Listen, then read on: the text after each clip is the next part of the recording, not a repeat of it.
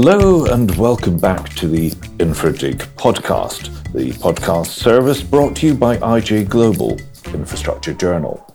Today the focus turns for a second time to the UK Infrastructure Bank, UKIB. Last December we interviewed UKIB Chief Executive John Flint, and today we're talking to one of his colleagues. Let me make my introductions. I'm Angus Leslie Melville and I'm Editorial Director of IJGlobal. I have with me Ian Brown, Head of Banking and Investments at UKIB. Essentially, he's responsible for UKIB's origination and execution of lending and investing activities. Ian, welcome to Infra Dig. Thanks very much for having me. Delighted to be here. Lovely to have you. Okay, now, for the benefit of the listener, Ian, can you please briefly introduce yourself, the role you play at UKIB, and maybe a couple of words on the institution itself? Yes, happily. So as you say, I head the banking and investments team, we call it, at UKIB, which is the part of the bank that's responsible for finding and then executing all of the transactions that we do. As you all know, very briefly, we were set up just over 2 years ago now by the Treasury to invest in this country in infrastructure, either for net zero or for helping with levelling up. And that's what we've spent the last 2 years doing, and that's what we're trying to do now. Excellent. Okay, so everyone knows who you are on a personal level. Sources tell me you're also a keen cyclist. I can guess your sources. Guess away. I'll never confirm. As to the bank, I'd hope that Infra Dig listeners already have a good understanding of the role played by the UK Infrastructure Bank. It was set up post-Brexit, to my mind, to replace the role of the European Investment Bank. But unlike the EIB, hopefully we won't see UKIB compete with commercial lenders the way they did. But let's start off with an easy question. A nice soft one to get things moving. As you said, you've now been operating for just over 2 years. I wrote a story in August identifying the 20 transactions that UKIB had financed to that point. At that time, correct me if I'm wrong, you deployed around £1.9 billion of the £12 billion you have available, of which £5 billion is to target equity and no, I was about to say 10 billion, but that doesn't add up at all, does it now? 7 billion is for debt. How's it going? Do you have any news for us on this front? Let's get the numbers right first. So in total, we've got £22 billion of capital. 4 billion of that is reserved for local authority lending.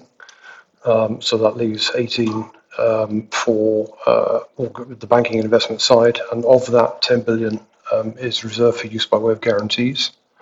So that leaves me 8 billion for debt and for equity. And within that 8, we don't have a definite split. I would imagine, we'll certainly, I think, by volume do more debt deals than we will equity deals. But other than that, there's no definite split. As you say, we've done about 20 deals now. We've got to the point where I think at 20 we'll probably stop counting how many deals we've done. Because who cares whether we've done 24 or 25, but we've now done 20 odd deals. I don't think since August, if that's when I think your last article was, we've announced anything. We've certainly got a good 3 or 4 transactions of different types, which we'll announce, I would imagine, over the next 4 to 6 weeks. And then we've got a pretty strong pipeline through to the end of our financial year, through to the end of March, where we'll be doing a range of things, whether they're debt, whether they're equity, or guarantees as well. So what's really encouraging, I think, of late is that the amount of potential transactions we're seeing has increased really quite significantly. And now that we're much better resourced than we were, certainly when you spoke to John 12 months ago, we're able to process those transactions much more rapidly too. Excellent. Is that an increase to the amounts that you have available, or have I just got the numbers wrong? I would never say you've got the numbers wrong, but I'm not aware that we've increased the numbers. No, it's always been 10, 8, and 4 to get to 22. Okay, that's curious. Okay, well I've heard that somewhere, so that's annoying. Okay, One of the things so you've got a good pipeline of deals coming forward. That's great to hear, and I'll be looking forward to reporting on those as and when they come along. Can we take a look at the crowding in element of the role that UKIB plays? When I look at the likes of, say, Portsmouth Water, Pulse Energy, Cornish Lithium. Now, people I talk to in the market, they tell me these could comfortably have been done by the private sector. What do you say to that? Let me guess, is it going to be, well, they would say that, wouldn't they? You're going to go Christine Keeler on me. Well, that'd be one way of answering the question. You'll know from the conversation that you had last time that we take crowding in and not crowding out incredibly seriously. We capitalised entirely with public money, and why on earth would we use public money to do things that the private sector will do? So I feel very confident that the transactions we've done, and particularly the transactions you've just named, we needed to be on to allow those transactions to happen. We're incredibly rigorous, and in fact, it feels very odd. You know my background. I spent 30 years as a banker in the city, using sharp elbows to get onto transactions. So to be sitting here constantly saying to companies who want our money, are you sure? Are you really sure? Have you really tested the market? It does seem very odd, but that is what we do. And in fact, on one of those transactions you talked about, we insisted that we be provided with the names of every single institution that had been approached and understanding why it was that they couldn't come aboard. So I seriously feel very comfortable that where our capital is being deployed, it's going there because it's needed. Okay, that's a good response, strong response. Okay, but sticking with this for a moment, will we see UKIB on deals in the future where it is the only possible lender? Yes, I think you will. We have one on the stocks at the moment, that I'm hoping we'll be able to complete before Christmas, which is a hugely important transaction for this country and the way we will store energy. We are the only lender on that transaction because I think it's just too early certainly for other lenders to become comfortable. And the company has spent a lot of time raising the equity, which it's now got sorted out. So it's a long way from a slam dunk transaction. So on that one, we will be alone, but we want to be on that transaction because we think it's important. This particular one, if it goes well, it will scale. There'll be something very similar and probably larger, which we developed probably 2 years after this one. We may or may not be needed on that transaction, but I'm hoping that by the time they do the third one, we're not needed at all. And that's very much the modus operandi. We want to help to get things to work, give comfort to other lenders or investors to be involved in that technology, and then we'll move away and let the private markets take over, and we'll find something else tricky that needs to be fixed. Okay. No, the focus of UKIB is 100% UK. Now, I wrote back in June, I hope you don't go correcting my numbers again, that your staffing levels were up to 200, and there were plans at that time to, I think, take the team up to about 280. That's really rather big, especially when you compare that to, say, a London infrastructure banking team, where their focus is more than just the UK. Do you think you're right-sizing, or is that getting a bit too cumbersome? So let's be clear on the number. So 280, correct. That's for the entire bank. My area, the origination business, we're going to be around 60-odd people when we've finished building out, and we're almost there now. And that does feel like a lot of people. And I know when I first joined, I thought, crikey, 60 people, that's an enormous team. But when I look at the level, the volume of activity we have on the go right now, it doesn't feel like we're overstaffed for a minute. And I think it's a combination of things. If I go back to my traditional banking seat, we didn't need to do very much to get a transaction because the phone rang from a series of developers who we would know well, who would present a transaction to us. We'd do the analysis, we'd tell them what we thought. They would tell us that the leverage was too low and the pricing too high. you'd go to credit, and then hopefully you get an answer, and you might or might not be on the deal. It was very much a factory. It was a processing machine, and that's how mainstream infrastructure financing works. What we're trying to do is, firstly, we need to, as a new organisation trying to do something different, we need to spend a lot of time making the market aware that we are here and what we can do and how best to use us, and we might come back to that later. So that's important. And the transactions we're doing they're simply not straightforward, and a lot of them, there is no vendor DD pack, there is no nicely prepared data room. We're doing a lot of things pretty much from scratch, and so it takes longer, and it needs more people to do it.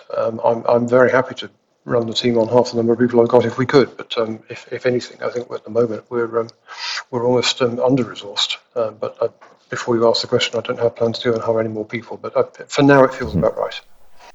For now, it feels about right. Okay, fair enough.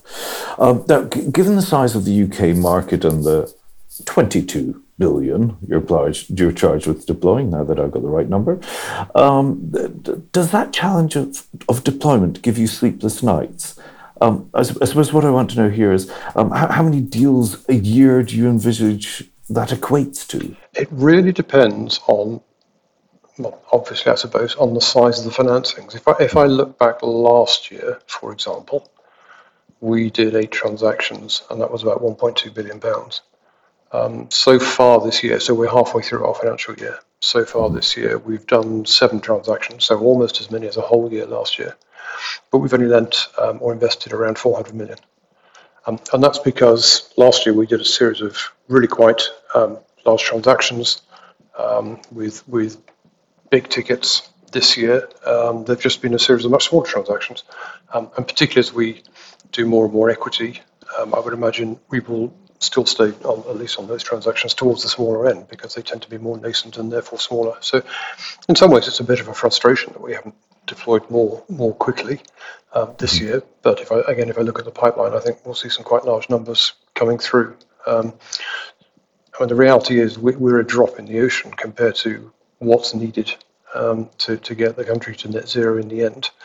Our job here is to crowd in, and so arguably, if we can crowd in effectively without having to splash public money everywhere, that's a very good thing. And so far, when we look at the data, we're crowding in at about 5 times the rate at which we're spending. So for every pound we deploy, we bring in another £5. So from that perspective, it's been very successful, I think. Okay. Tell me, are you coming under political pressure to deploy at scale yet? And if not yet, do you anticipate that in the near future?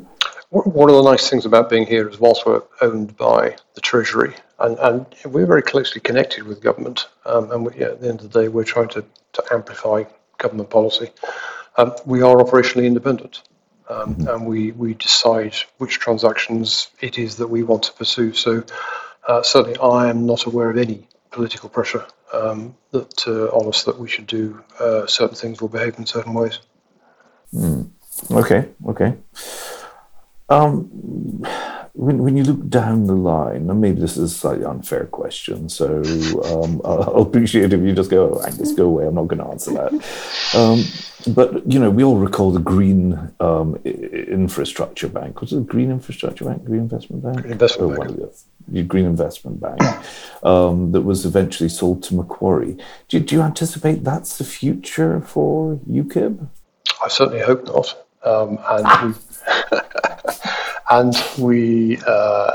It's who knows? Who knows? But if we've been set up to be an enduring institution, we've had the UKIB bill go through Parliament. I think that received royal assent in April. That is meant to put us on a long-term footing. Certainly, everything we do, we're assuming we're going to be here for a very long time. And certainly an organisation like us, I think, is going to be needed for a very long time whilst we get net zero underway. But I'm not a politician, so I'll ask them, not me, I think. There it is. Let's move on to the bank's focus with this next question. What do you see as being your priority areas for investment over the next year, and why?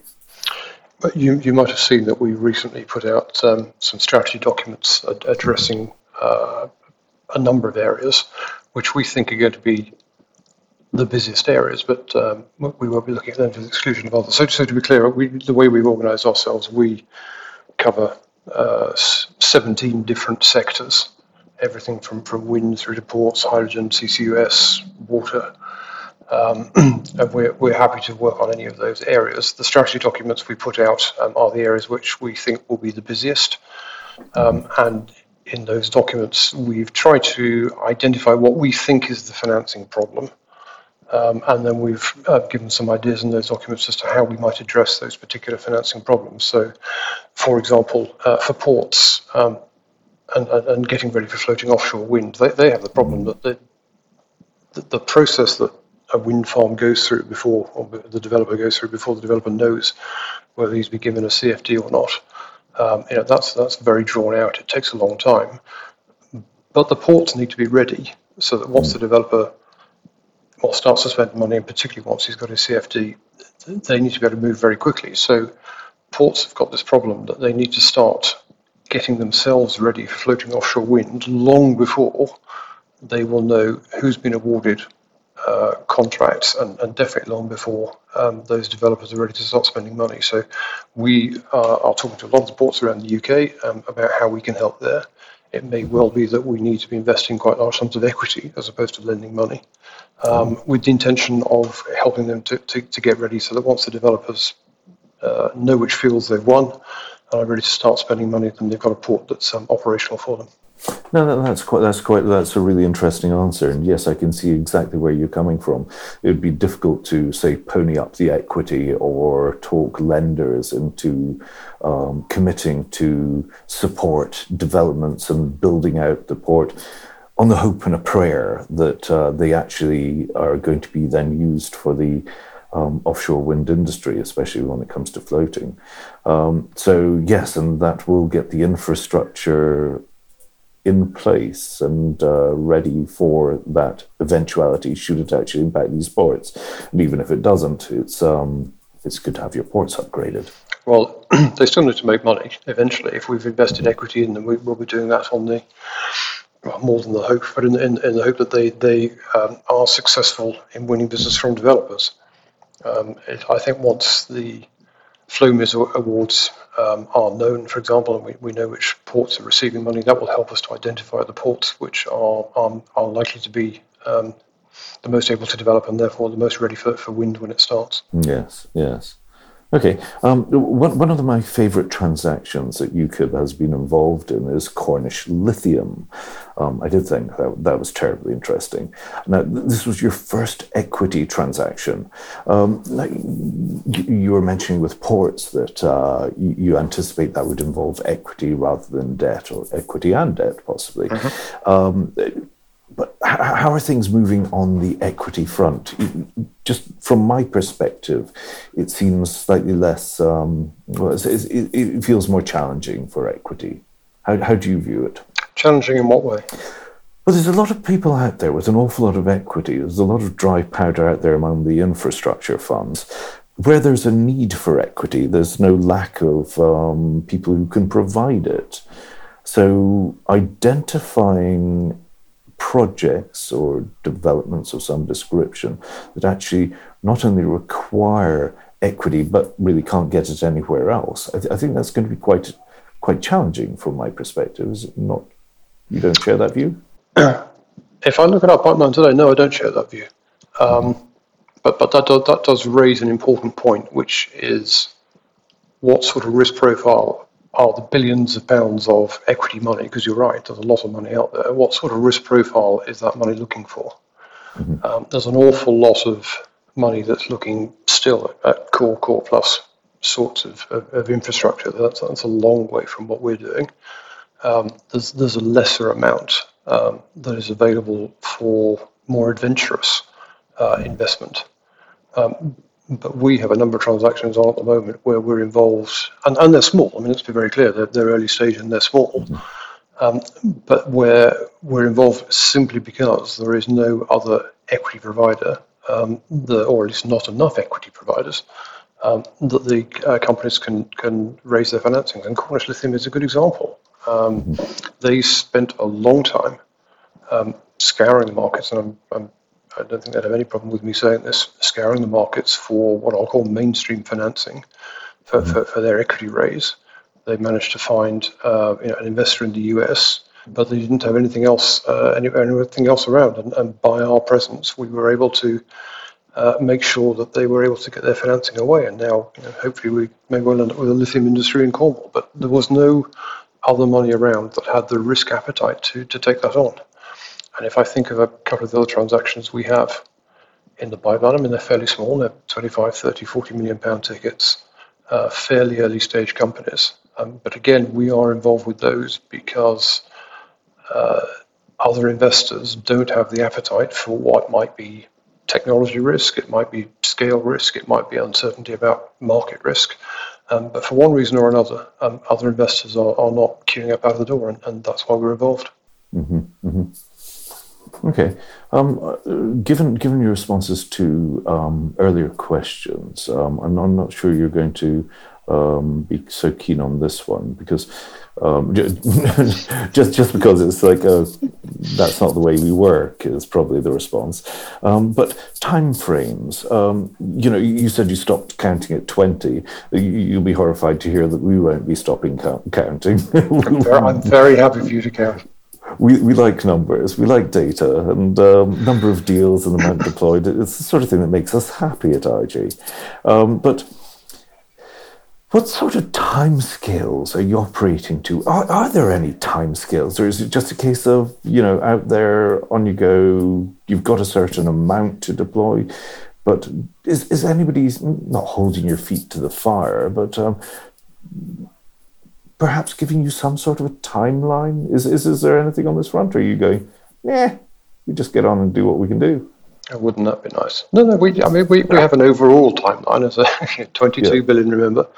I think the understanding is that ideally will be deployed in around 5 to 6 years' time. But we can't really create deals out of nowhere, and we can certainly only do deals which we think are sensible deals to do. So, we turn things down either because we think they're not ready or because we think the mainstream private sector markets can finance them. But otherwise, we've got an awful lot on at the moment. But I don't obsess about how many deals have I done. I do have a target for what we should deploy this year, and I'm hoping we'll get pretty close to it. We can only do the deals that are there. And if a deal needs us, we will do it. If it doesn't need us, we won't do it. Fair response. Okay, another softer question, going easy on you now. How's the wider market received your arrival? And okay, the banking community has had 2 years to get used to you guys being around, but it's only been since late last year that you really started deploying capital.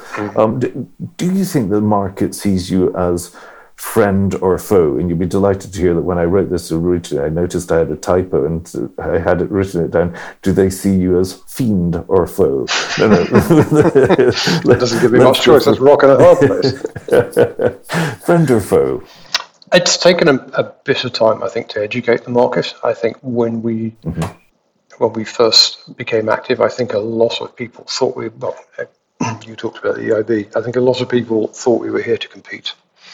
And it's taken us a little while to work our way around the banks, the advisors, the lawyers, the developers, and just to convince them that we are absolutely not here to compete. We're here to find financing problems, financing gaps, and to see if we can help fill them. So I think that message is out there now. The one message I still want to try to get through a little bit more powerfully, and hopefully some people are listening to this, is just trying to involve us a little bit earlier. The one thing that is frustrating, because it means we're not being used as effectively as we could, is when somebody goes out, tries to raise a financing, it fails for some reason, and then they come to us and say, "Can you fix this?" And the answer is sometimes yes, we can, and we can make a number bigger.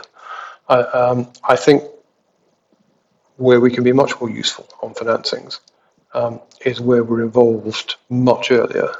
So please don't put us in some sort of bake-off with other lenders where we're all filling in term sheets, because that's just not our bag.